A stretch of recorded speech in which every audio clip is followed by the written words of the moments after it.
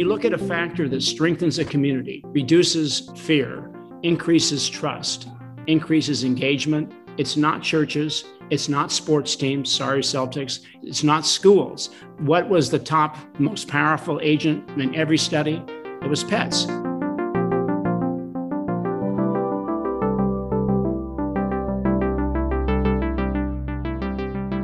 Hello, welcome to Cambridge Forum. Today we're continuing our transformation series, looking at the ways in which COVID has acted as an agent of change in our lives.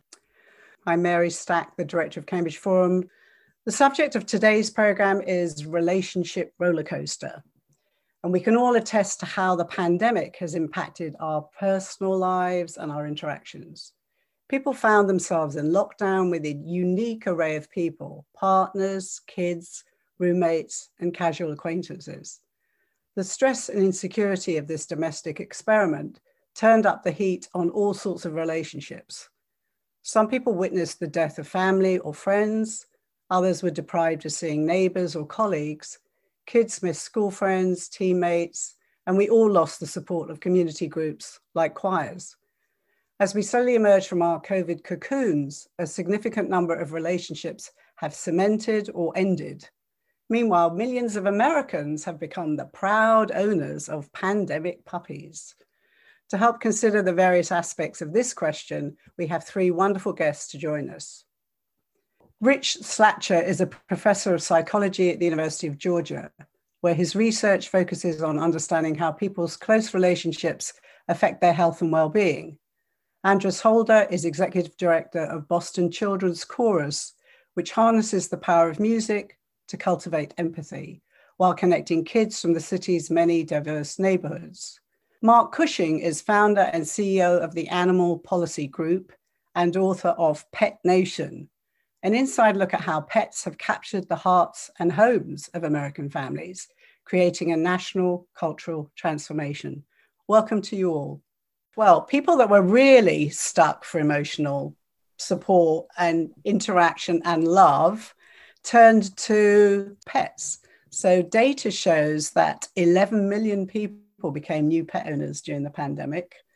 So there are certainly benefits attached to pet ownership, and we know some of them: companionship, emotional support, sense of security, just being three of them. So Mark, in a time of great uncertainty, do you think that pets might offer us a more reliable presence than humans? Well, pets offer it in times of great uncertainty or times of acute certainty. The truth is, pets haven't changed. Cats chase string, dogs chase balls. But what we've seen is this transformation of the relationship with pets in American culture and families and American communities. And then COVID put that on steroids. And you had this phenomenon of, and by the way, we're now close to 70% of American households that have pets. So it's not as if a handful did before and then everybody got the memo and went out and acquired a pet if they could find one, which was not easy. But that what's really happened, and I know Rich understands as well as an academician, the human-animal bond has been not just discovered and affirmed in academic studies, but it's been experienced on a wide scale basis across the country, rural, suburb, urban, it doesn't matter. And with an engagement with pets, Mary, your oxytocin level goes up and your cortisol level goes down. It makes you happier, period. You feel better, and people pick that up. And when we brought pets inside, I'm a baby boomer, when, pets were kind of accessories. They were outside, they came in some of the time, and so forth. There were exceptions to that, but generally that was the case. When they came inside and people began to experience dogs and cats, it's not just pandemic puppies, on a daily, regular basis, they kind of got the news that this was something special. And so what happened in COVID was it gave a lot of people an excuse. Hell, I'm going to be home. My partner, my wife or husband are going to be home. Our kids are going to be home. Wouldn't this be a great time? And pretty good idea, actually, to have a puppy. You also had people that worked in workplaces that were pet friendly. And this is a great study done by Carrie O'Hara that people that work for companies that are pet friendly and allow you to bring pets into the workplace who don't own pets like their company better. They like their boss better. They're more likely to stay with the company better. Pets just sort of pick up the energy of a place. And I'm sure Andres knows with the kids in the Boston Chorus. But what's interesting is when people say, well, have pets become the new children? I say that's an insult to pets. They have a lot better deal than children do. I mean, we treat our pets now, in a royal fashion. Cats have always looked at humans as staff, but even dogs now, kind of rule the world in a way that kids never could. And pets don't have a teenage phase.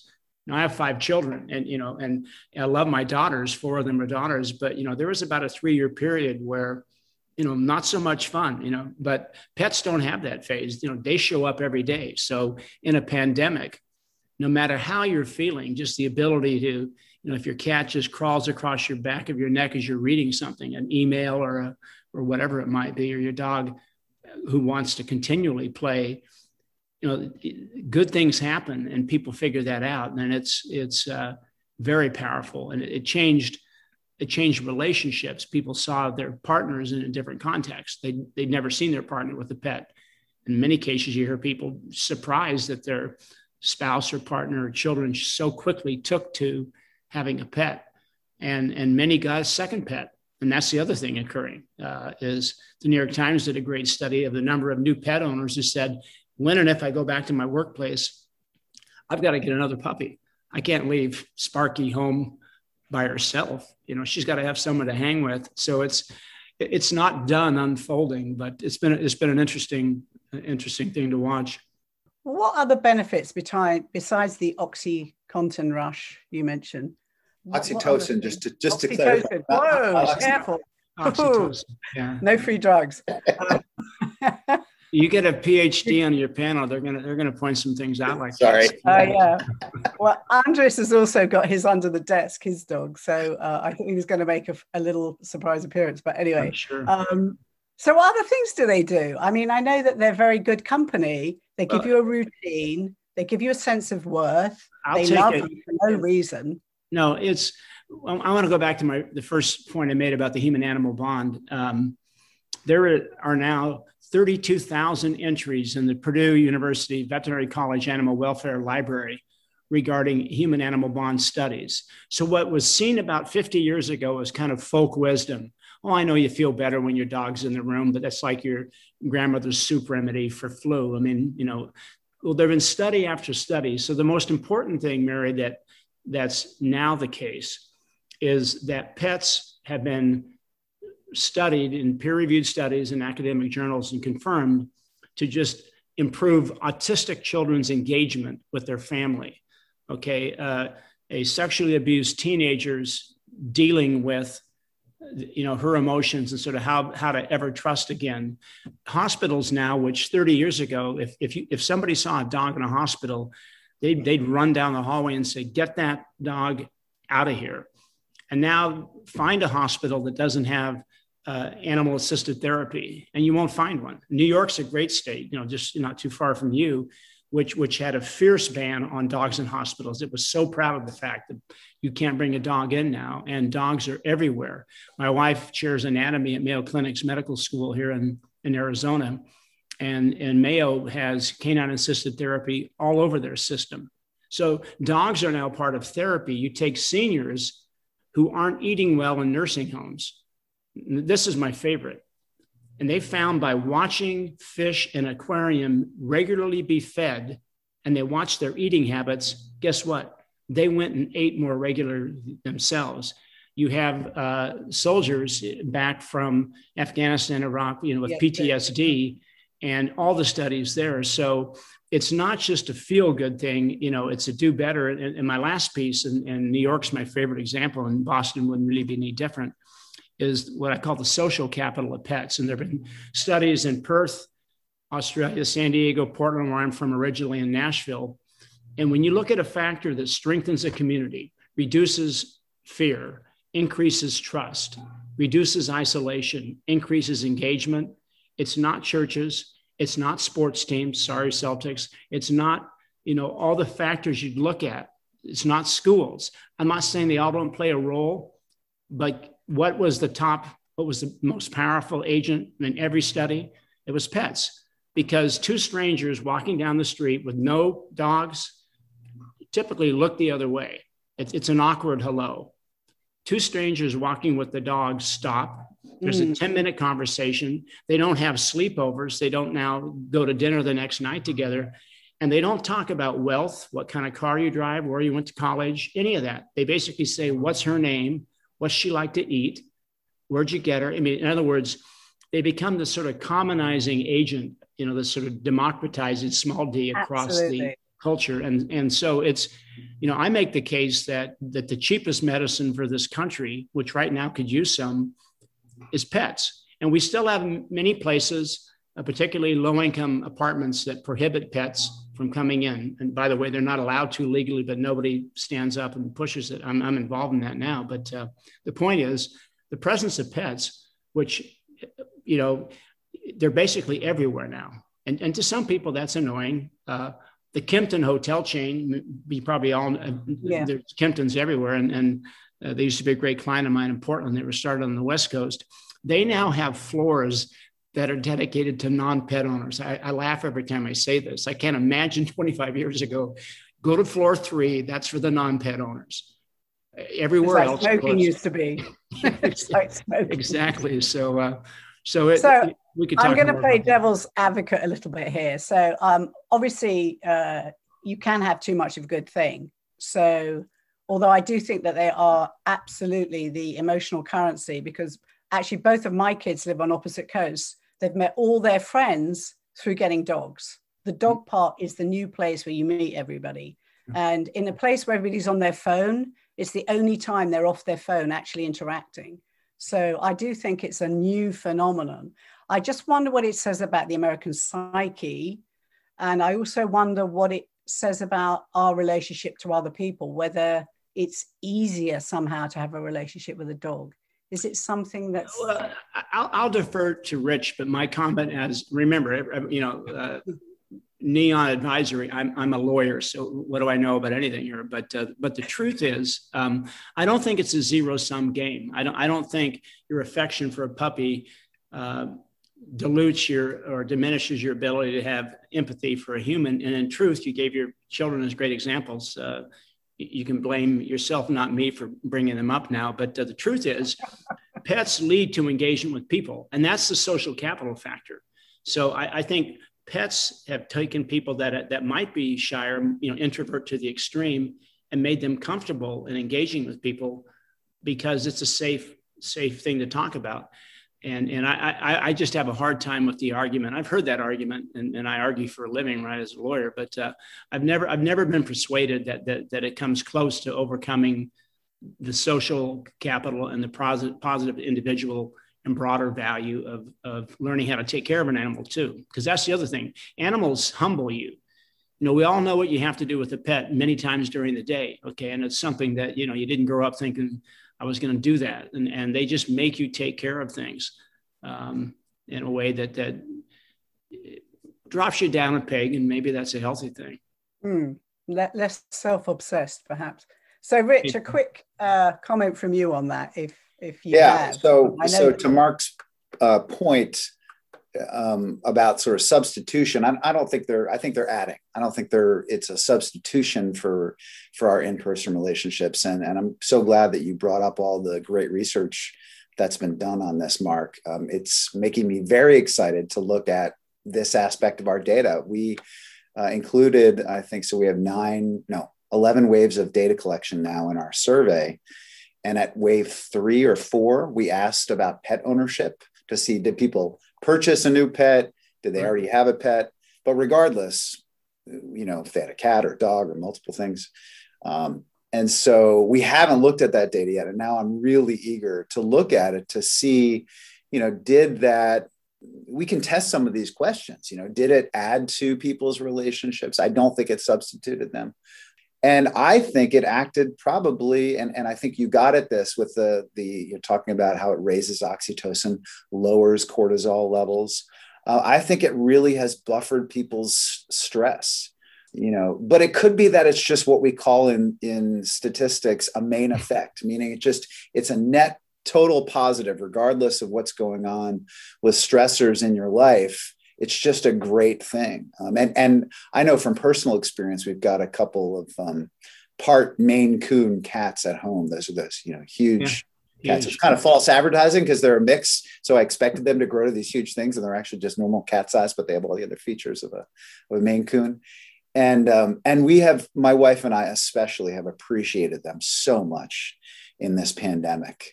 Really, yeah. Well, I think we're closer than ever, the cats and us. We've just got some questions. Sorry to shift here, but Shannon has said, a surprising pandemic era revelation. For me, as a choral singer, I was part of a virtual choir recording clips on our own, which we eventually mixed into the whole. I found it unexpectedly difficult and at times unenjoyable to sing on my own. I had no idea how much energy and joy I was deriving from the other members of the group, especially as I'm deeply introverted. So that was really fascinating. I mean, I'll let Andres jump in, but I was really fascinated by the introverted comment, obviously, since we were talking about that. But yeah. I think people like Shannon, who are really, really introverted, have realized how much they actually like relationships and like people, that it's really important, even if it can be stressful to go to a party and you might get a little bit socially anxious. I think that's pretty typical of what we've seen in our study. People, introverts and extroverts, have really deeply missed those kinds of social interactions. So Andres, jump in.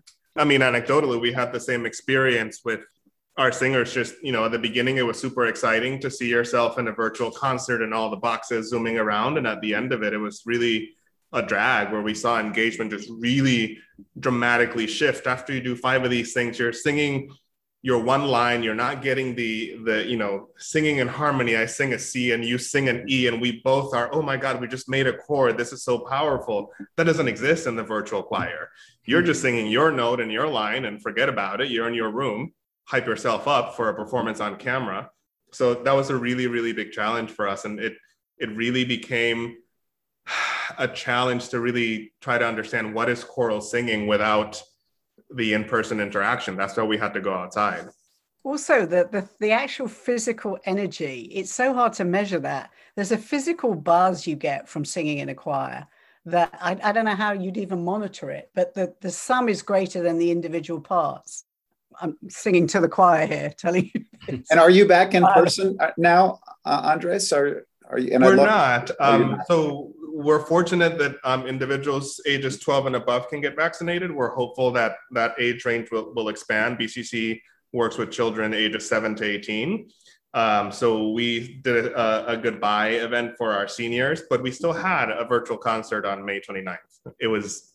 We'll see how it goes for us to be fully in person in the fall. We are hopeful that we can, but we just have to monitor all the federal and state guidelines.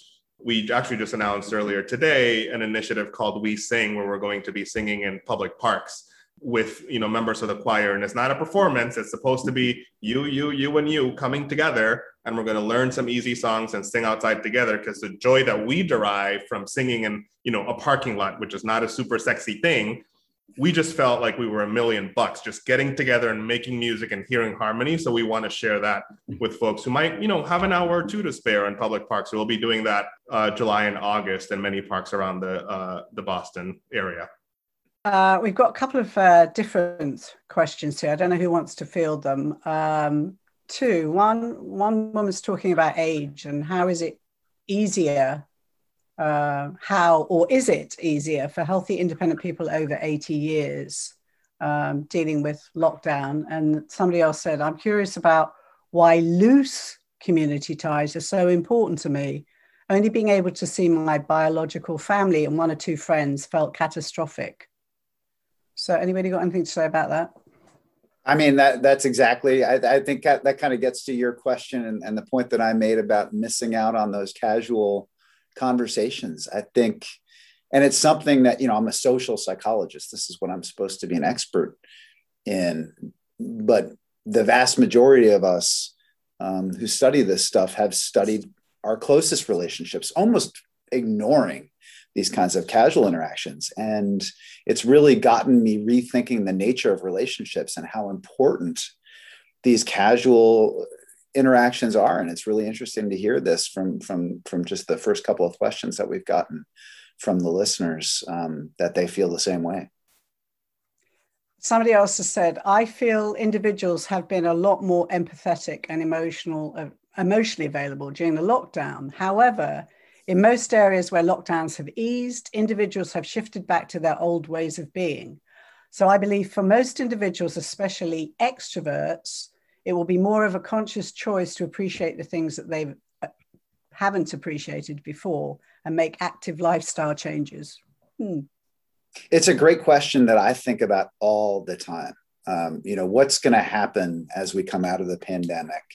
People have talked about a possible roaring 20s, a roaring 2020s, as we come out of this.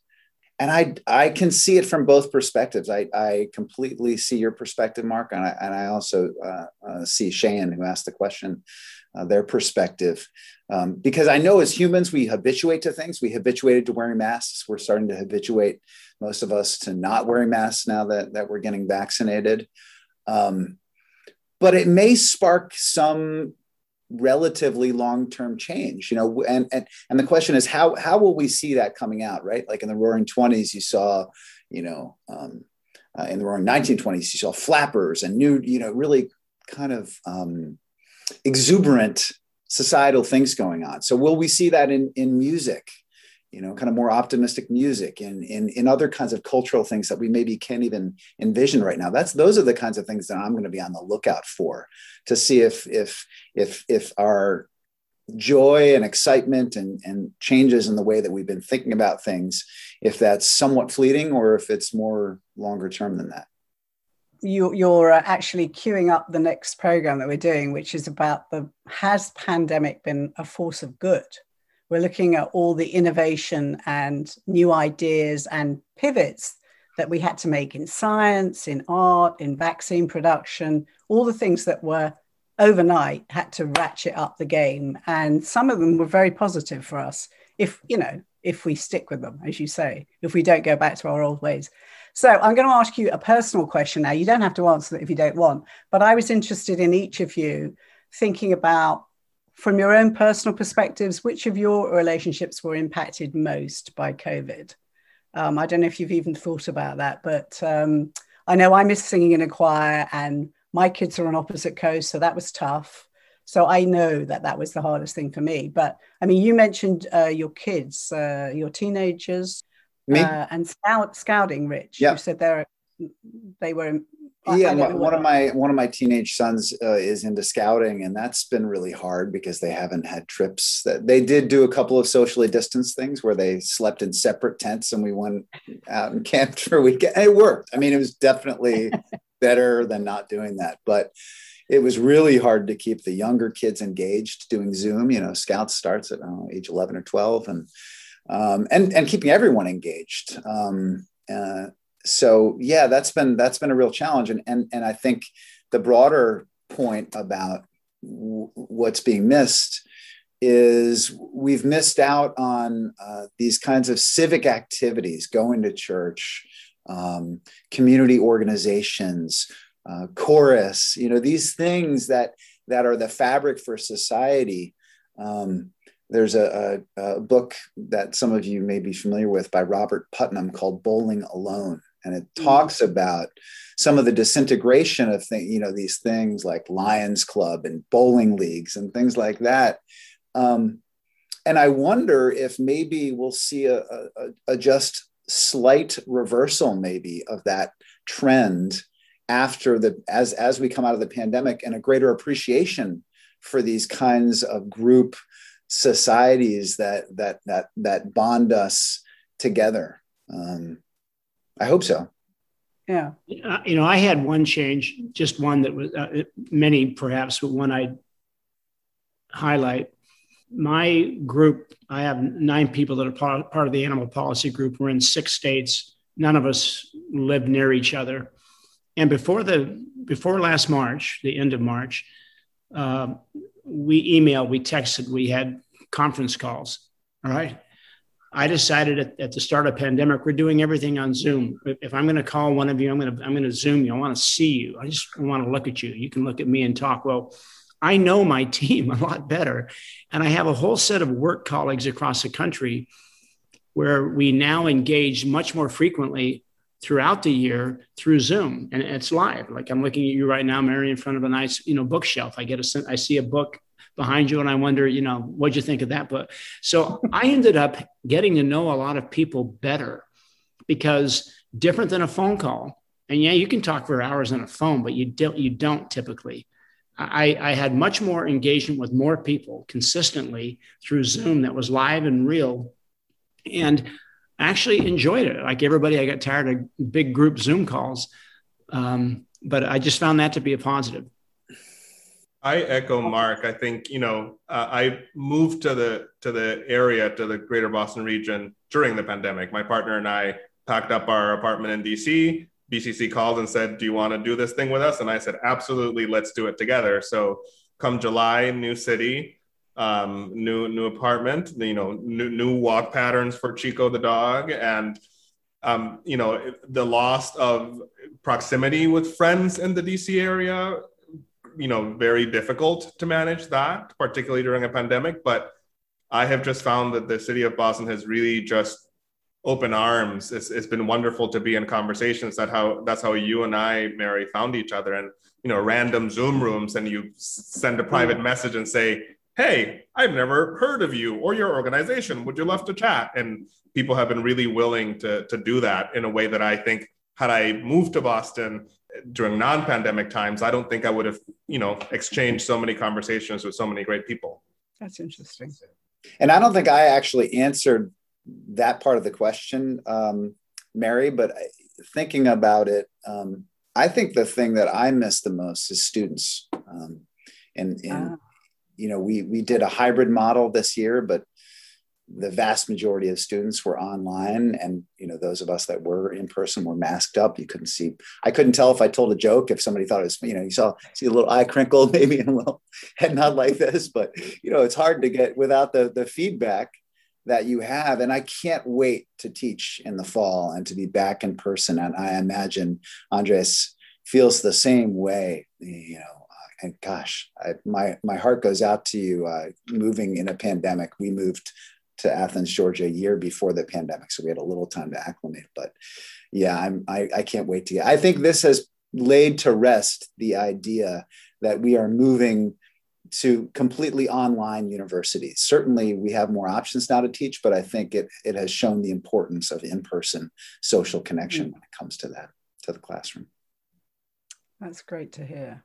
So I'd like to thank everyone for joining us, listening to the Cambridge Forum discussion today about Relationship Rollercoaster, how COVID impacted our personal lives, with Rich Slatcher, Professor of Psychology at the University of Georgia, Andres Holder, Executive Director of Boston Children's Chorus, and Mark Cushing, lawyer and author of Pet Nation, an inside look at how pets have become treasured members of the American family. Cambridge Forum is made possible through the generosity of Herbert and Dorothy Vetter, the Lowell Institute, the Mass Cultural Council, the City of Cambridge, and you. So please step up and donate via our website, www.cambridgeforum.org, where you will find a podcast of this and other forums, as well as details of our upcoming programs. I look forward to seeing you all at the next event.